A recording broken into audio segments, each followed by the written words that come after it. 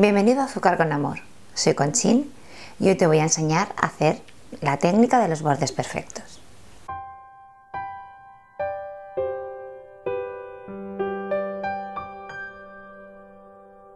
Para esta técnica de bordes perfectos utilizaremos un bizcocho de 15 centímetros, ganache de chocolate blanco, que la proporción que he utilizado han sido 400 ml de nata y 800 gramos de chocolate, y almíbar.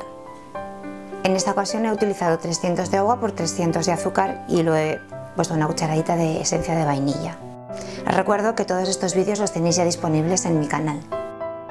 Este bizcocho está partido en cuatro secciones, cada sección tiene 2 centímetros y lo que voy a hacer ahora es ponerle el almíbar para prepararlo para el relleno. Lo separamos, como veréis ya está todo cortadito. La cantidad con la que caléis el bizcocho depende un poco de vuestros gustos, pero a mí me gustan caladitos, pero tampoco hay que pasarse demasiado, porque corremos el riesgo de que la tarta se hunda y que se nos estropee todo lo que estamos haciendo. Pondremos ganache en una manga pastelera. Con esto tendremos para rellenar las 3 partes y si nos sobra pues nada, lo utilizaremos después para el forrado del bizcocho. Como veréis, utilizar un vaso es un buen truco para poder rellenar la manga sin necesitar ayuda de nadie. Ahora bajamos el ganache, cortamos la punta para poder sacar el resto del ganache. Ya la tenemos preparada. He utilizado estos discos dorados tanto para montar como para la guía para luego el relleno.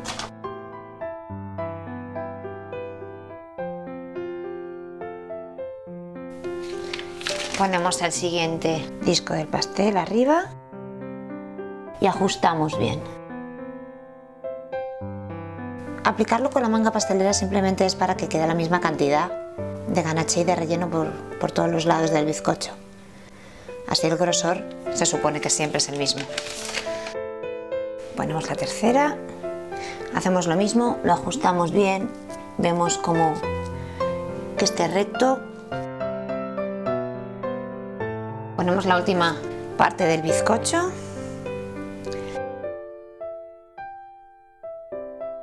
Vamos a pasar el bizcocho a una plataforma giratoria para poder trabajar un poquito mejor. Y ahora vamos a subir todas estas partes que se nos han salido. Comprobaremos que el bizcocho está recto y que no se nos vaya de lado. Así que ahora media horita en la nevera.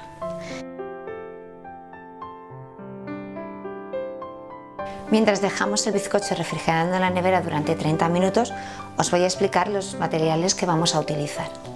Una bandeja de 10 centímetros más grande que el bizcocho que hemos utilizado, con lo cual esta bandeja tiene 25 centímetros.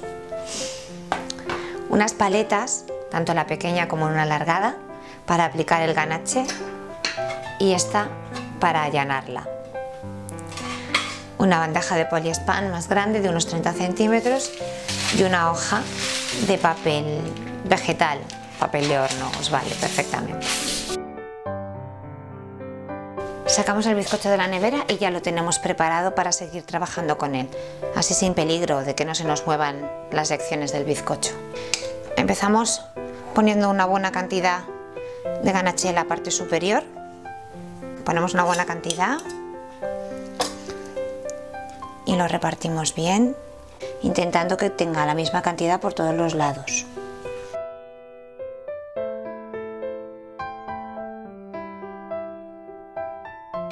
Ponemos el papel en la parte superior, lo pegamos. Ponemos la bandeja encima del papel vegetal y ahora es la parte difícil. Le vamos a dar la vuelta.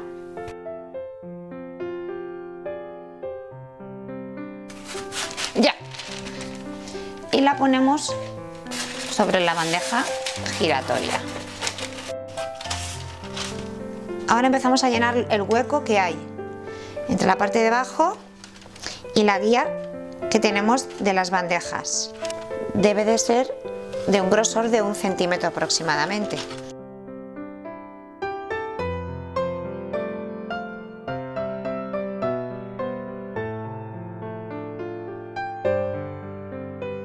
La vamos alisando con la paleta alta para ir viendo qué imperfecciones tiene. No hace falta ejercer demasiada fuerza. Le vamos a poner una segunda capa, esta vez un poquito más fina. ¿Veis? Como se transparenta más, pues ponemos más ganaché, porque no tiene que transparentarse el bizcocho. Vamos quitando los excesos del ganaché con el chocolate para no manchar mucho la bandeja. Pasamos la paleta alargada por segunda vez. Volvemos a alisar lo mejor posible. Vamos a intentar ya que nos vaya quedando lo más lisa posible con la parte del alisador.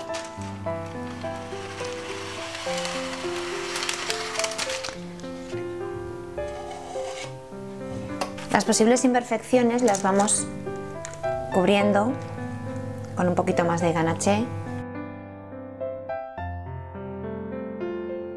Volvemos a alisar un poquito más.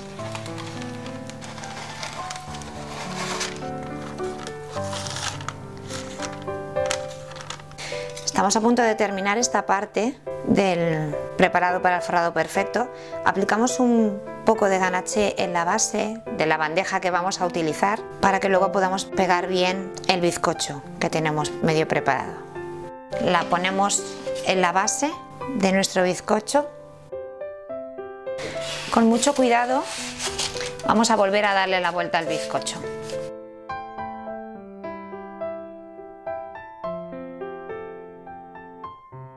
Antes de retirar el papel tenéis que dejarlo un tiempo para que el ganaché endurezca un poquito y así retirarlo con menos peligro de que se nos vaya detrás.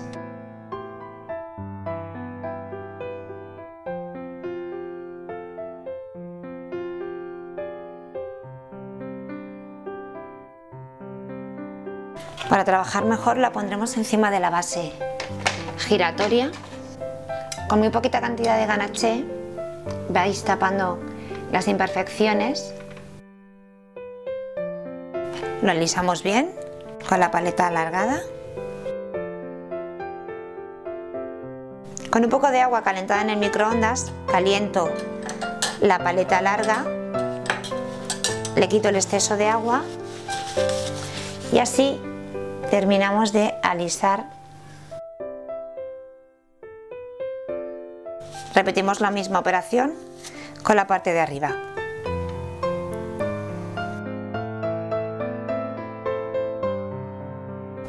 La dejaremos reposar 8 horas para que así la tarta esté más dura y compacta para poder forrarla con el fondant y poder sacarle bien los bordes perfectos.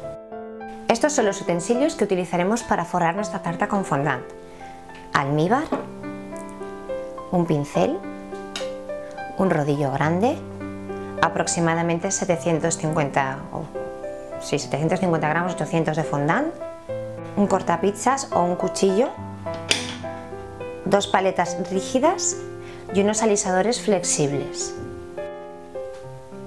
Aplicamos el almíbar alrededor de la tarta.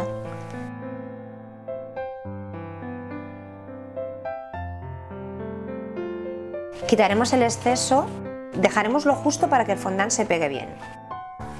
He puesto un poquito de harina de maíz o maicena en el banco de trabajo para empezar a extender el fondant y así no se pegue a la superficie.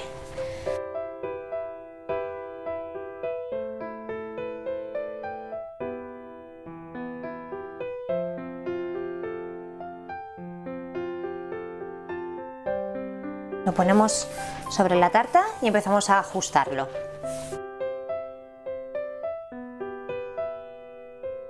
Lo ajustaremos por la parte superior sin apretar demasiado.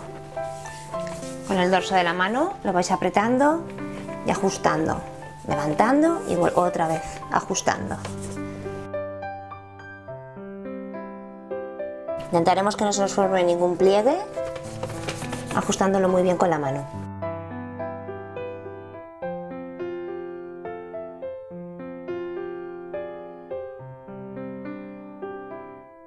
Poniendo las paletas así, empezaremos a darle forma para sacar los bordes perfectos.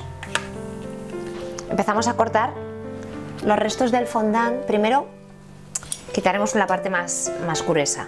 Volvemos a ajustar con las paletas, por si se ha movido. Y ahora ya cortamos para que quede justo al ras.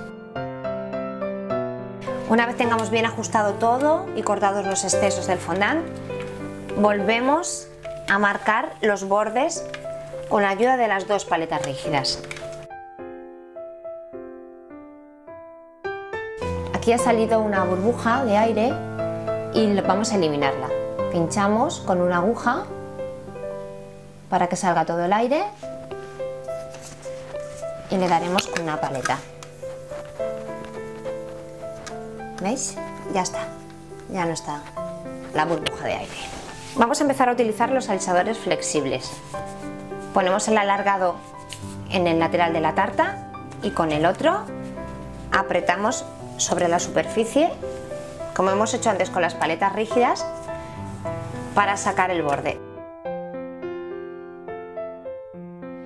Este es el resultado de estar un buen rato trabajando los bordes, así que vosotros mismos juzgaréis. Contra más rato estéis trabajando, más finito se quedará.